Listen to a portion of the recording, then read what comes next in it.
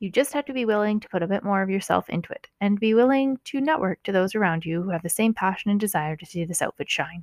Most of my outfits are handcrafted or pieced together with old clothing articles and repurposed household items. Example, currently I'm saving all my can lids to someday build a Dalek replica.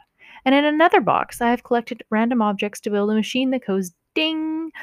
On one last note, always remember to test your costume by walking, sitting, crouching, standing, and especially in ladies' costumes, to ensure no slippages, raise your arms above your head. Do this for at least an hour before deciding it's show worthy. Then you can run around being your favorite character to your heart's content. Hmm. Here's a video detailing a few other common things people seem to get wrong in regards to cosplay.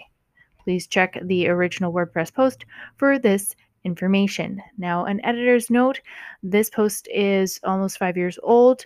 And the can lids that I saved up, instead of building a Dalek replica, I actually donated them to the Kelowna Fan Expo. They are going to use them to create little crafts for children.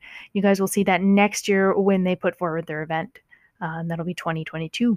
Thank you so much for listening. Peace out, serotonin.